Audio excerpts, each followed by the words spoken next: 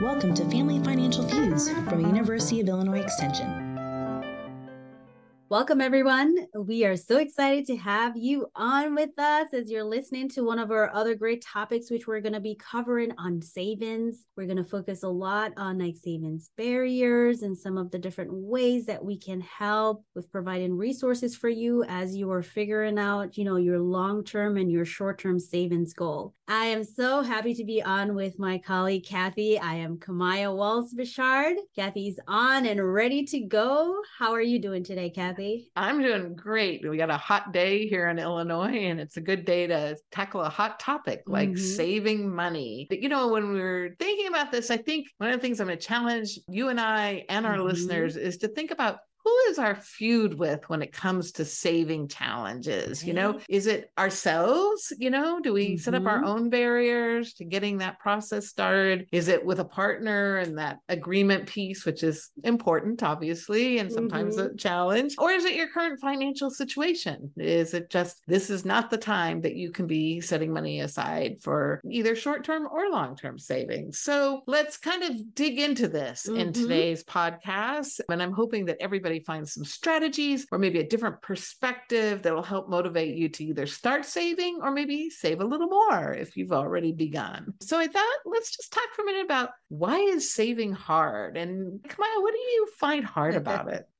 Going back to your first part about who's the feud with? Is it with yourself? Is it with your partner or, your financial situation? I swear at different points in my life, it has been with all of that. It's like my internal struggle, knowing that I need to save, it's like working it out with the partner and then just sometimes getting frustrated at, previous financial situations where it's like, I just really can't make this dollar stretch. And there were just like all those different reasons why, it just really got hard at different points in my life. For now, when I think about like why savings is so hard as an educator and also as a person trying to build savings and investment, I think a lot of times when we think about it, we might think of it as like an optional thing, unlike, some of our required things that we have to pay each month, like our utilities and or rent or mortgage or, our insurance. But it seems like one of those options that we need flexibility with. So even if we commit to saying, oh, I want to put this much away this month, but something might pop up and I might need to dip into it. So that can also add to that challenge where it doesn't feel like a required thing or, something that's set in stone for us each month. And so, we might have a hard time with deciding, how much to go in and when to pull money from that. So yeah, that's kind of one of my reasons why I think it's so hard sometimes. Yeah, going off of what you were just saying, I think to add to that optional piece where obviously food is real high priority.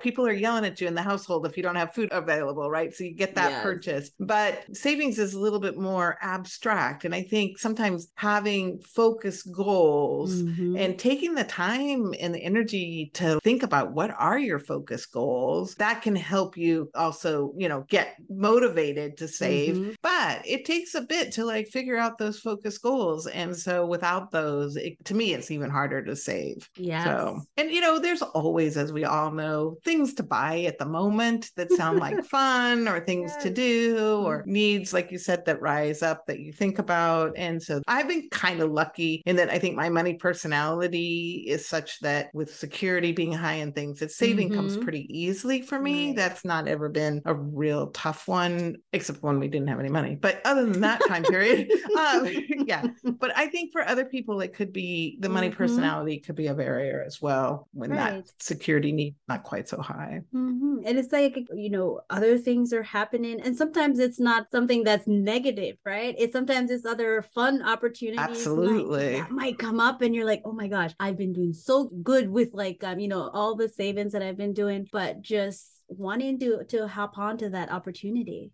Yeah. And, that missing out of something like, an opportunity to spend time with friends or family, and it takes some money to get there or do it. There's always opportunities to spend more money for fun. So, and that's good. And I think too, for a lot of people with even having those goals, but, then there are changing needs. Like if we look at our current economic situations right now, we saw the new inflation number, went up to 9.1% in June, and all the the different changes that people are making adjustments to now. Like your dollar, it doesn't work the same that it did way back in December. So people have to try to keep up with like those changing needs. And so, saving sometimes unfortunately suffers when we have like these types of changes in our lives. Absolutely. All right. So I think what we want to do is let's start talking about ways to help with that saving, to get us past some of these barriers that are totally real and we're not trying to minimize, but at the same time, once we've acknowledged them, we may still want to save money. So we may need to move on.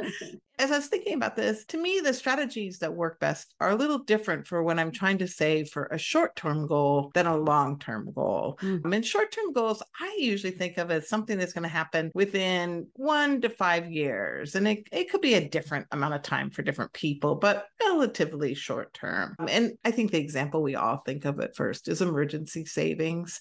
Just having that safety net that can help us, as you mentioned, when we have unexpected expenses or prices go up and we didn't expect it. And it's nice to have. It provides security. It can also help us avoid using credit cards and that extra interest rates.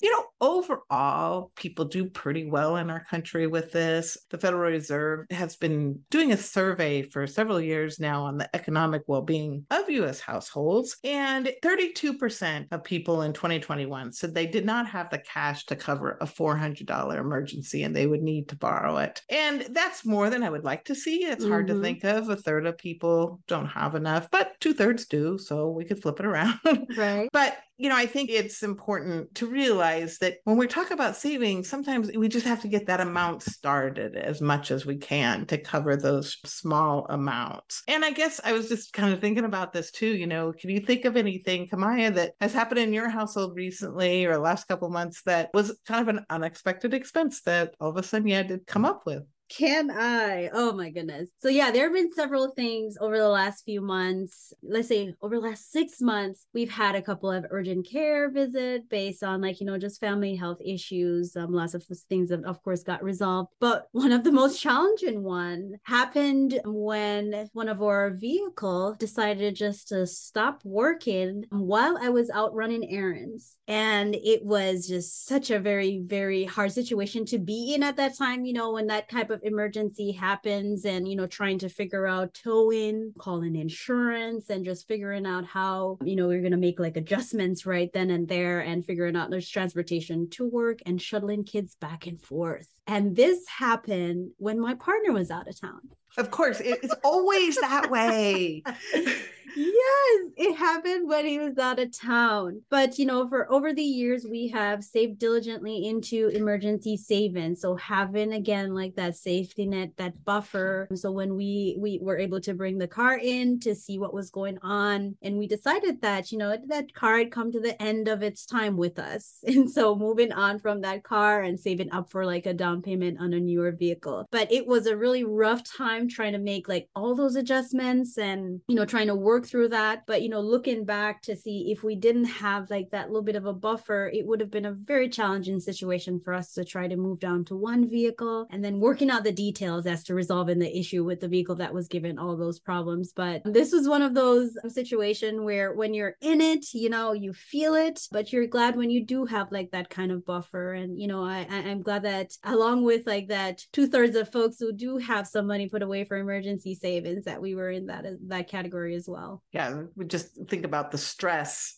that you were under anyway. But then if you hadn't had that safety net, the stress would have obviously been much higher. And, we've talked about this, but there's some research that kind of supports it too, that one of the reasons people don't have this safety net is if you just don't have enough income to really cover your essential needs, then finding dollars to put away and keep in savings, where you don't have to just keep pulling them out every bit is really hard. And we were in sort of an interesting situation during the pandemic of 2020-21, where we were getting some stimulus checks to help out with all the craziness that was going on. And a recent study from the Michigan Retirement and Disability Research Center showed that, when stimulus checks were received in 2020, people increased their liquid savings. They put it away into short-term savings. And so what that says to me is that when people have some leeway, they will put away money for those uncertain times that they're expecting. And especially we saw a change in our economically vulnerable consumers. And,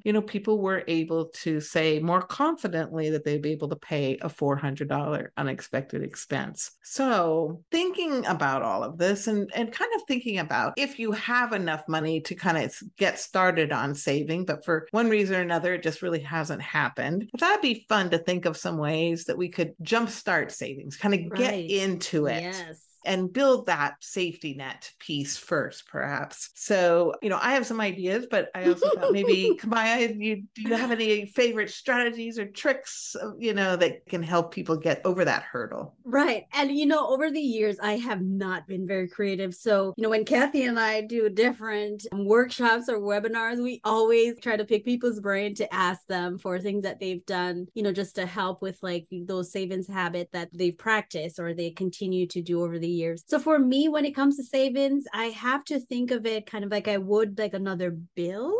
Is that weird? So it's more of, I'm not thinking about it as, oh, this is just money that I'm just putting away for whatever, but having like that goal associated with it. And I know for us, when we do talk about spending plans and budget, a lot of you who are listening might be familiar with the concept of pay yourself first. So we incorporate that in like our budget to say we want savings to be an active part, developing like that healthy savings habit, and for it to be an active part of your budget. So for me, it's not actively thinking about it, trying my best to do like those automatic setup, which depending on your situation, of course, it might not always work for your situation, but if you are in that place where it might work better for you to not necessarily actively thinking about it, you know that you are saving money, but you have that set up so it just comes out kind of like you would like a monthly payment or a bill. And the amount, of course, it really doesn't matter. It's not about that amount. That's not the end goal at this point in like this discussion. It's just more of developing that habit and making sure that you have something coming out, as frequently as possible if that's your situation. Yeah. And I think that those are all really great ideas. For those people who have like a slightly different perspective of ways it works, I kind of always think of it as a way to trick your brain, which is really different than what Kamaya was just describing. But it's like, how can I make this happen without feeling the pain of it happening? How can I trick it?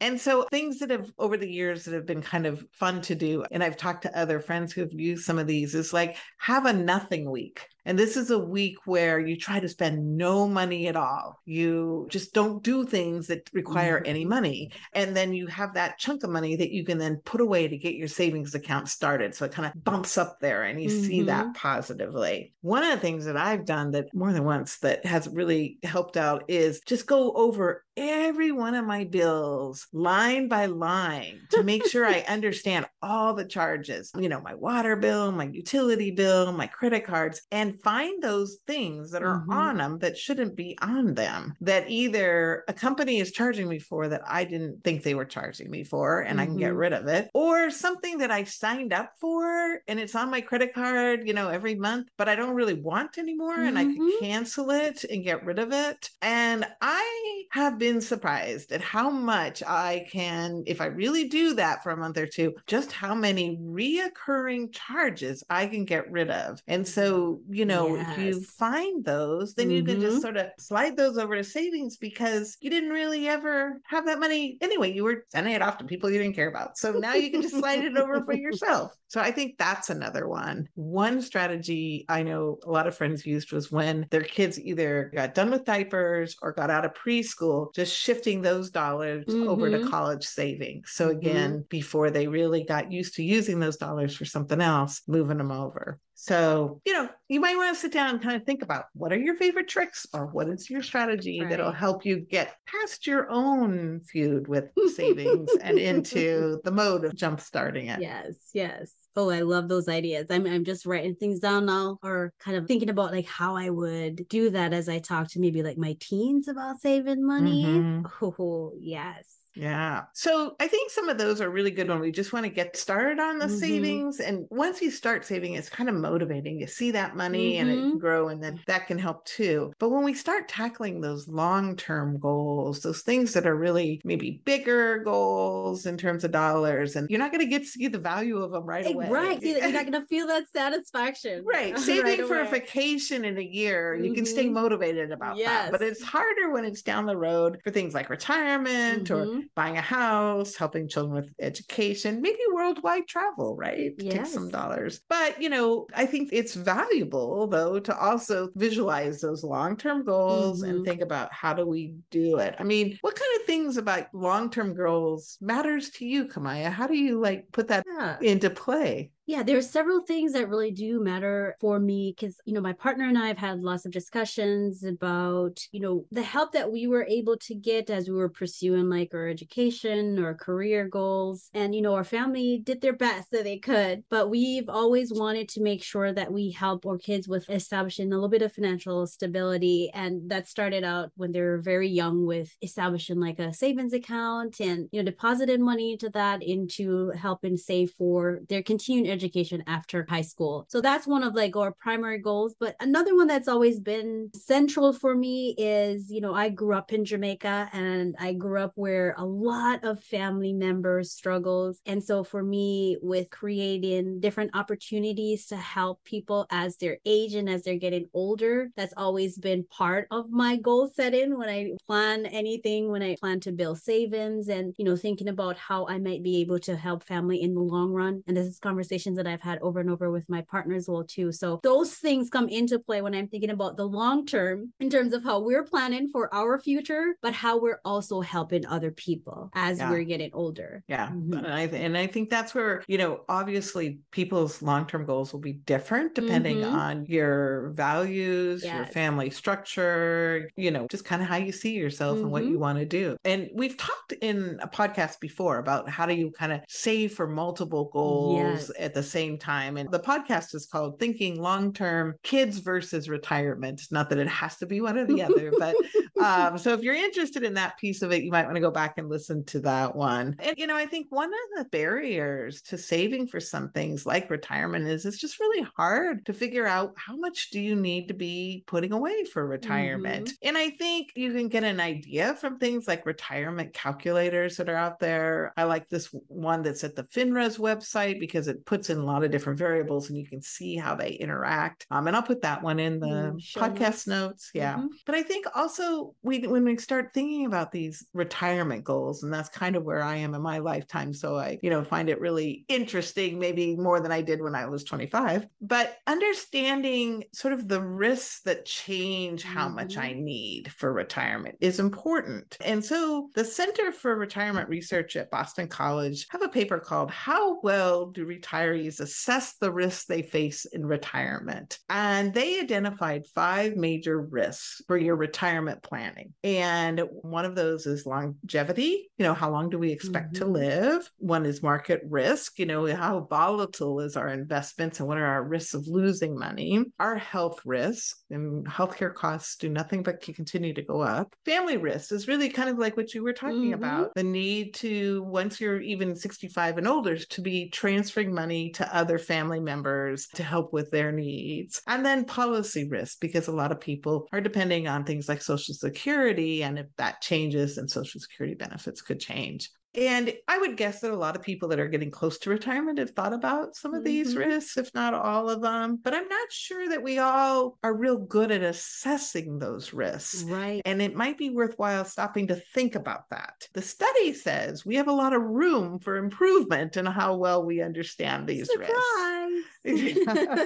So kind of in a quick summary, it turns out that people tend to underestimate how long they're going to live. So people may think they're only going to live maybe 10, 15 years after they retire, but actually they might live longer and require more financial assets to be able to live on. They also underestimate healthcare costs. Not only do costs increase, but our need for healthcare increases as we age. And it's hard to always take that into account. As somebody who's in their 60s, I would say that it continues to surprise me that my health is not what it was when I was younger. And yet, rationally, I know that has to be true, right? And then, interesting enough, people overestimate the market risk. So they actually expect to lose more or not do as well in the market than what is likely to happen. I mean, we don't have a crystal ball for anything, but we're looking at probabilities here.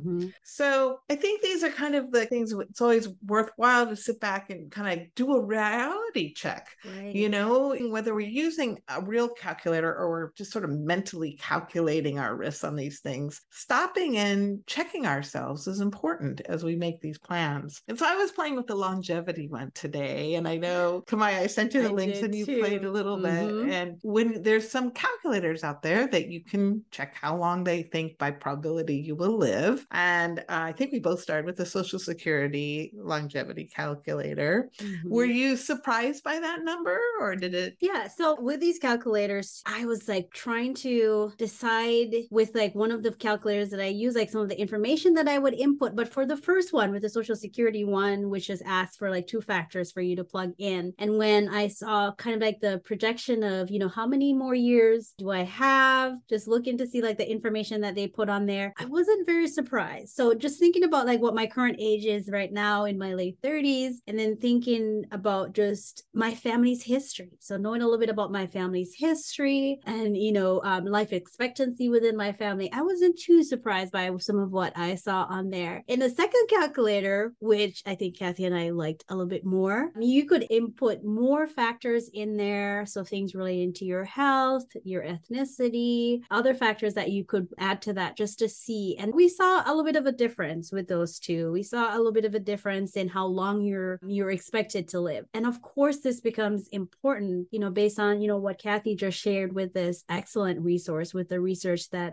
she just summarized, is just kind of knowing, like, you know, if I'm expected to, you know, live, you know, 10 years longer than I initially estimated, how will that affect my retirement? How will that affect what I have in savings or what I have in like my investments, you know, for the length of time that you will need that money? Yeah, because, you know, all these things kind of are played by probability, right? Yes. And so, you know, even like looking at one of the calculators where it shows like you have a 25% chance of living this long, you know, do I want to bet that I won't live that long and, you know, only plan for enough money to get me to the, you know, 50% chance or 75% chance? I mean, these just, you know, make it a little more complicated, but I think can also really kind of, even if we're not going to hit the exact number, the exact year, right? We know that there are important things for us to think about in terms of the amount, because one of the things is basically what it was saying to me is, you know, let's say I'm expected to live another 25 years after retirement. Well, I only worked like 30 years, 25 to 30 years. That's a lot of savings off. You know, you're basically saying for the amount of years you worked, you might need that many years of income while you're retired. Now, that's when we start looking at some strategies to help our money grow. But when you put it that way, yeah, just influences maybe when you want to stop working, if you have to think about it that way. Right. Or you might look at it like me and go, well, that's not very many more years to do all the things I want. Maybe I do need to stop working so I can do those things. And I think too, with like these calculators, you know, like for our approach to it is just input in like that information just to learn a little bit more as we're thinking about like our future planning. And please do not feel too scared to put this in. I know for some people, you know, when it comes to thinking long term or thinking, you know, for the future and looking to see at those numbers, do not be scared by those numbers. Again, like Kathy said, these are estimates, these are probabilities that you are getting just to find out a little bit more information on how you can plan better. So exactly, going in with fun, do it with a partner. I think Kathy did it with her partner, do it with a partner. This might be a fun way for you to just kind of estimate and look at it. Yeah. And then when you're starting to look at things like long-term savings, that's when we really do need to start looking at some strategies that can help our money grow and to maximize its potential, essentially. And I think understanding things like compounding returns and how to take advantage of potential tax benefits, like, for example, of employer-sponsored retirement plans, you know, is important. It's important things to learn about. And if you haven't had an opportunity to learn about those things before, we do have a couple of webinars that we've done in the last year or so called Investing Basics and Steps to Investing through our Get Savvy webinar series. And so again, we'll put those in the podcast notes so that you can link over to those. But I just want to say that you can learn about it. It's, you know, you don't have to be a financial expert to have an understanding of how some of these tools can work for you and help you reach your long-term goals. So I would encourage you to like explore that if you haven't had that chance before. Other strategies that you wanted to touch on, maybe Kathy? No, I just think, when I talk to people about savings, most people, if not everybody that I've talked to, whether through workshops or just different interactions as we were talking about money, have like a desire to save, have a desire to invest and to try to make their money grow. And we know that life situation affects how they're able to do that and when they're able to do that. So we do take all of that into consideration. But when we talk about savings and when we do any podcasts or lessons on savings, this is to help everyone to try to develop like those healthy savings habit and think actively about it. If you haven't been, look at just like some of the different strategies that might work for you, some of what we shared here. Maybe you have other people in your life who do creative things to kind of cut spending and increase savings. Just try your best to find ones that might work for your situation, that might work for you. But savings is one of our favorites and we love talking about it. And we love when people share those great ways in how they try to build their savings over time.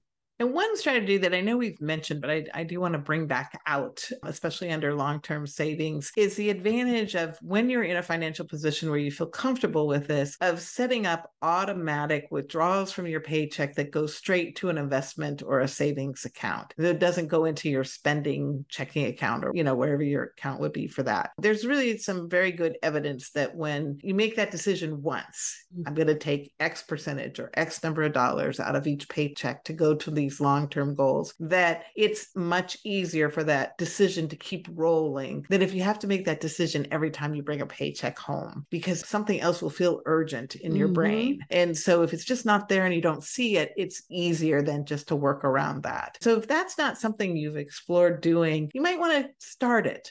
Think about, check with your employer to see what options they have, what that would look like. Start at a place that you feel comfortable. Start someplace relatively small if that feels good, that you can do that way, knowing that next year you could choose to up it. If you get a salary increase, you can choose to take a percentage of that up, to your long-term goals. Doing that and starting to save automatically will probably be the way that most people will find they build their wealth. And it's just going to feel great to start seeing your money grow, right? Yeah, and it helps, So many different pieces around feuding about savings. So now that we've had this little conversation and you've been joining in, listening, again, I'm going to ask you, what's the feud that you have with savings? And did you hear a strategy or something you could explore that might help you kind of get over that feud and tackle that barrier and get started on your saving plan? Yes. Well, thank you so much, Kathy, for this great discussion. I love talking about savings. I remember growing up, like having just like different conversations with my dad about savings. And he would always say, I just love seeing, how my little change add up over time. And that's something that I've embodied my whole life. And so, when we share information on savings, we really do hope that we provide some valuable resources for you that you can take away. Great. Have a good day. Well, thanks, everyone. Have a great one. Thanks for listening to Family Financial Feuds. If you'd like to learn more about the educators, Extension in Illinois, or just personal finance in general, you can check us out on the web at www.retirewell.illinois.edu.